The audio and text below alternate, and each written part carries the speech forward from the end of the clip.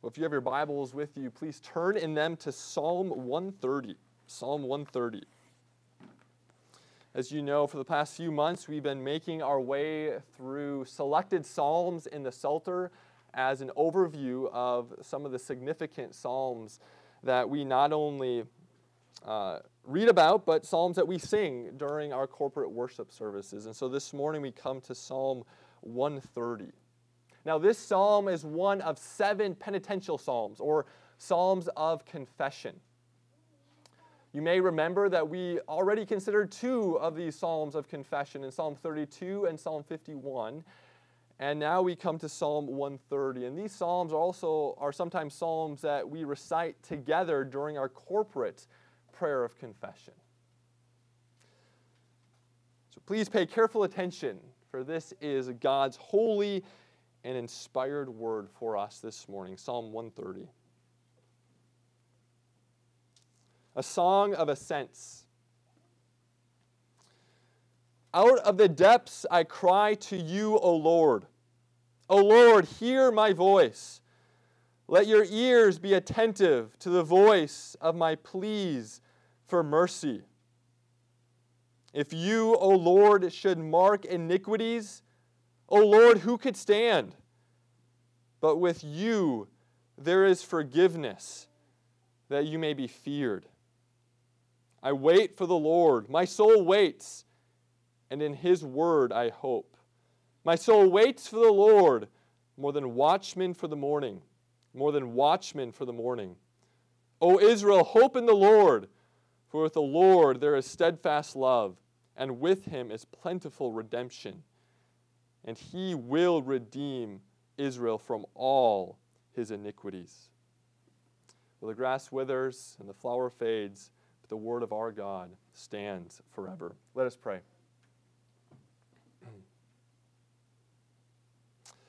Merciful Father, we thank you for your word and that you have not remained hidden. And as we turn now to hear what you have for us here in this psalm, we pray that we would not merely hear or read this psalm, but that we would inwardly digest these holy scriptures for the sake of our edification and nourishment as we continue on as a pilgrim people in this present evil age. We ask all these things in Christ's holy name. Amen.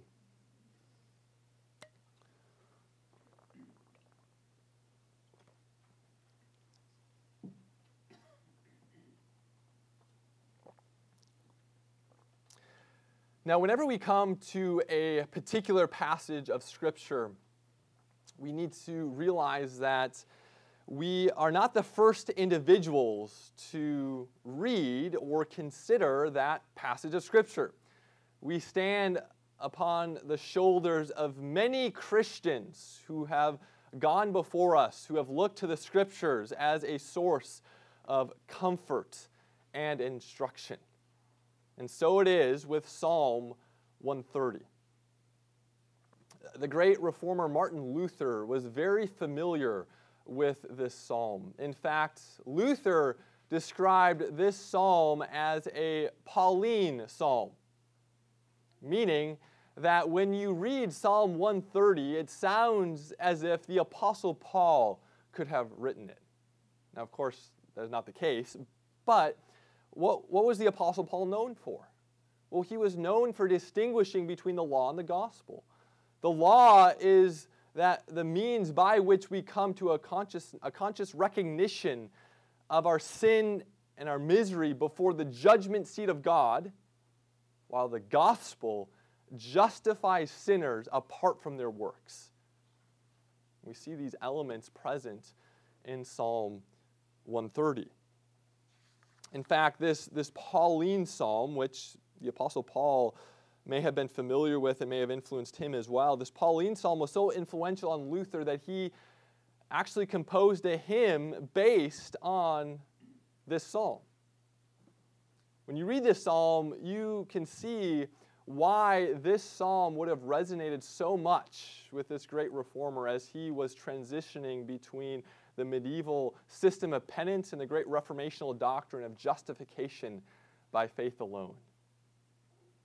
In fact, from 1513 to 1519, Luther, as a newly minted professor at the University of Wittenberg, lectured through many books of the Bible, verse by verse, to his divinity students. And during this time, he lectured through the Psalms twice, along with Romans, Galatians, and Hebrews. So we don't know for sure, but God may have used Psalm 130, which Luther would have lectured on twice, in conjunction with the Pauline epistles as a prod to bring Luther to Reformation. And so when we consider Psalm 130, we do so standing upon the shoulders of Luther and even the Apostle Paul. However, you will notice that this psalm has a title enjoined to it, a psalm of ascent. This psalm is part of a larger collection of psalms that were used by the Old Testament people of God as they would make their pilgrimages to the holy city of Jerusalem during Israel's annual feast days. They would recite, chant, and even sing these psalms as they would journey to the Jerusalem temple. This psalm then is part of this collection of psalms, which includes Psalms 120 to 134, which are labeled the Psalm of Ascent, or Psalm of Ascent. And so, as we consider this psalm, Psalm 130, we do so standing upon the shoulders of scores of Jewish Christians who knew this psalm very, very well, in not just a theoretical way, but in a very practical and experiential way, as they would recite, sing, chant this psalm en route to the holy city of Jerusalem. And so as we consider this psalm, standing upon the shoulders of these great individuals who've gone before us, you'll notice two great themes that are present here in this psalm. The psalmist speaks of the depths of despair. This is a reference to being at the very bottom of the ocean or the sea. It's a metaphor. It's a metaphor that the psalmist is using to describe his state of being in his sins, dead in his sins. Now, God's deliverance from our sins by the grace of God is really the very opposite of being at the bottom of the sea. You can think of this as being akin to enjoying a scenic view from the heights of a great mountain. And so we see here both the depths of despair and the heights of God's deliverance. Now, two common pitfalls that we see in the broader church, not only today, but also historically speaking, when it comes to their liturgics, that is to say, how they do church, how they do their worship services, is on the one hand, worship services can oftentimes feel like taking a hike in Nebraska or Kansas. It's a flat terrain. There's no elevation one way or the other. There's no real good news, but there's also no real bad news. It's just flat. Or the other pitfall is the church service feels like scuba diving at the bottom of the ocean. It's all law, it's all bad news, and there really is no gospel, no good news. And therefore, one of the recoveries of the Reformation was liturgical drama. And by this, I do not mean that the Reformation sought to add dramatic performances as an element of the church's liturgy, but rather, the liturgies of the Reformation sought to retell the drama of Scripture. And so, one thing you'll notice in our liturgy is that our liturgy seeks to plummet us into the depths of despair as we are reminded of what it means to be in Adam. But it also assures us of the heights of God's deliverance as we are those who, by faith, are in our Lord and Savior Jesus Christ. And so this morning we're going to consider those two elements of this psalm, the depths of despair and the heights of God's deliverance, as we stand upon the shoulders of those people who have gone before us. Well, you'll notice in verse 1, the psalmist says, "Out of the depths I cry to you, O Lord." As I mentioned, this phrase, the depths, denotes the image of being tossed into the very heart of the sea. Jonah, as he is experiencing life in the belly of the fish, prays in chapter 2, verse 3. He says, "For you, O God, cast me into the deep, into the heart of the seas."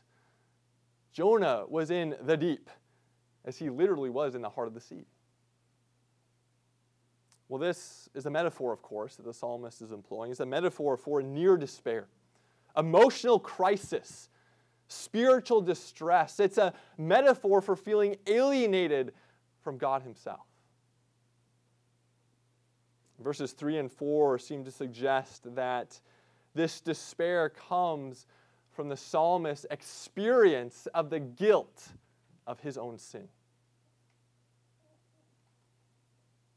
Now, boys and girls, imagine being stranded in the middle of the ocean, drowning, sinking. You can't probably think of a more terrifying experience. Well, that is just a faint picture, shadow, mirage of what it is to be alienated outside of the family of God.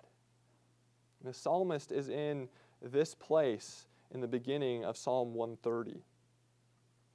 Now, this phrase and the psalm as a whole won't make much sense to us or to your average affluent American without a right understanding of the law of God. I've said before that John Calvin referred to God's law as a mirror insofar as it exposes our guilt and our sin before God's divine judgment. If you were to ask the average middle-class American who has no formal relationship to Christ or his church and whose life is going, generally speaking, pretty well, if you were to ask this individual to describe his or her life, I would imagine you would not hear a response that he or she feels as if they're stranded in the middle of the ocean, drowning and can't get in the air. My life seems to be going pretty well. Now, what God's law does, it comes to us and exposes our house of cards. It gives us a glimpse into objective reality. Now, imagine you're in a social setting and you're socializing, talking, laughing. You leave the social setting and you look at yourself in the mirror and you see that you have a big piece of food in between your two front teeth. And all of a sudden, this feeling of embarrassment floods over you as you now have a glimpse of how you appeared before everyone with whom you interacted with. That's what God's law does to us. It gives us a glimpse of objective reality, of how we appear according to God's just standard.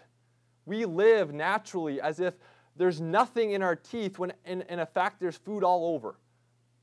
So God's law gives us a glimpse into objective reality, how we truly appear before God's justice. And when we begin to get a glimpse into this objective reality, we should feel as the psalmist feels in this psalm. We should feel as if we're in the depths, the deeps,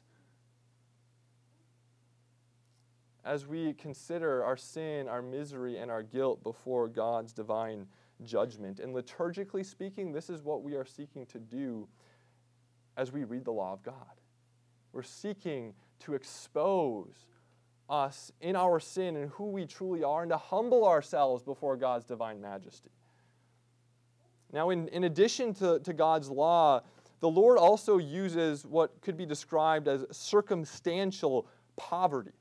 Difficult things that come into our lives that are a result of our own sin, a result of other people's sin, or the result of just living in a fallen world. The Lord can use circumstantial poverty to humble us, to place us in the deep, and cause us to cry out to Him as the author of creation, providence, and most importantly, redemption. Well, what does the psalmist do in the depths? We'll notice in verses 1 and 2 that he cries out. He cries, he doesn't climb. He cries, he doesn't try to swim out of the heart of the sea. He realizes he cannot get himself out of this predicament that he is in. And thus he cries out. He throws himself upon the mercies of his covenant Lord. And so in verse 3a, the psalmist says, if you, O Lord, should mark iniquities, O Lord, who could stand? You have to ask yourself, stand where? Well, stand before God's judgment. Who could stand blameless before God's judgment if you, O Lord, would keep a tally of our sins? Consider what the Apostle Paul says at the end of Romans chapter 3, when he says that the law speaks to those who are under the law, so that every mouth may be stopped, and that the whole world might be held accountable to God. For through the law comes a knowledge of sin. The psalmist is saying that if the Lord kept a tally, a record of his sins, there would be no way to be in the presence of God's divine majesty. There's no way that the psalmist could sufficiently confess his sins. There's no way the psalmist could do enough acts of penance or contrition to make those sins go away. And this is why the psalmist is crying out to the Lord of all mercy. And so here the psalmist is experiencing the depths of despair. And it's good for us to be reminded, even though we are in Christ, it's good for us to be reminded of what it means to be in Adam, who we used to be. The psalmist here also speaks about the heights of deliverance. You'll notice in verse 4, the psalmist knows that forgiveness is found in his covenant Lord, but with you there is forgiveness that you may be feared. The psalmist then goes on to talk about how he is waiting and even hoping for the Lord and the fullness of this divine forgiveness. He describes himself as a watchman who is standing guard at night waiting for the morning. Now, in Jerusalem, there were watchmen who would guard the city at night. And one thing that was true of every watchman is that they were certain that the morning would come. It wouldn't stay night forever. The morning would come. There would be an end to their shift. And in a world without caffeine, they were probably longing for that sun to rise so they could be off their shift. And the psalmist is describing his hope through the use of this metaphor. So the psalmist is looking towards the fullness of God's forgiveness with certainty. The same certainty that the watchman had for the sunrise at dawn. But the psalmist also is looking to the Lord's forgiveness with longing as he desires to experience this mercy from his covenant God. Now you may ask, well, why is the psalmist speaking about the Lord's forgiveness in the future? He describes this virtue of hope, this idea of waiting for the Lord's forgiveness and mercy. You see in verse 8, and he will redeem Israel from all his iniquities. Future oriented. Well, no doubt the psalmist did experience the forgiveness of sins as a pilgrim and as the subsequent pilgrims would make their way to that Jerusalem temple, and as they would witness the animal sacrifices being accomplished on their behalf in that temple, they would have been assured in a powerful way that their sins were forgiven. Imagine being able to literally hear a bleeding sheep and seeing that the throat of that bleeding sheep slit for your sins. The powerful way to be assured that your sins are forgiven. Or think of the Day of Atonement, the highlight of the Jewish calendar, when the high priest would take a goat and confess, and the high priest would lay his hands upon that goat and confess upon that goat all of the sins of the people of God. And that goat then would be driven out into the wilderness to bear the guilt of the people's sins in the wilderness. So imagine you're an Old Testament Israelite and you're dealing with a particular sin and you're struggling and your conscience is plagued with that sin. You could literally see your sins, that particular sin that's plaguing your conscience, move out of sight in the horizon as that goat bears your sins in the wilderness. So we have to realize that the psalmist did experience the forgiveness of sins through the types and shadows of the Old Testament. However, listen to what the author of the Hebrews says in Hebrews chapter 10, verses 1 through 4. For since the law has but a shadow of the good things to come, instead of the true form of these realities, it can never, by the same sacrifices that are continually offered every year, make perfect those who draw near. Otherwise, would they not have ceased to be offered, since the worshippers, having once been cleansed, would no longer have any consciousness of sins? But in these sacrifices, there is a reminder of sins every year, for it is impossible for the blood of bulls and goats to take away sins. One thing that was true in the Old Testament sacrificial system is that the sacrifices needed to be offered continually. Over and over again, there was always work for the priest to do. And so these sacrifices only had meaning insofar as they pointed the people to Christ ahead of time, as they pointed the people to Christ's sacrifice ahead of time. But in themselves, they were powerless. In themselves, they were unable to take away sins. In a way that's similar to how our sacraments today operate. Baptism in and of itself, detached from Christ and His Holy Spirit, is just water. It's powerless to bring about any sort of grace in the hearts and lives of God's covenant people. And so the blood of bulls and goats were preparation for the blood of Christ. The psalmist is, in one sense, experiencing the forgiveness of sins through the types and shadows of the Old Testament, but he also is looking forward with hope and expectation for the fullness of this forgiveness that would dawn with the coming of Christ. And congregation, we live in the reality of what the psalmist was hoping for. We have and do experience the full forgiveness of our sins through the one final and definitive sacrifice of Christ on the cross. We can be assured that all of our sins, our past, present, and even our future sins, have been completely atoned for, and God's wrath is abated towards every single one of those sins because of Jesus' shed blood on that cross.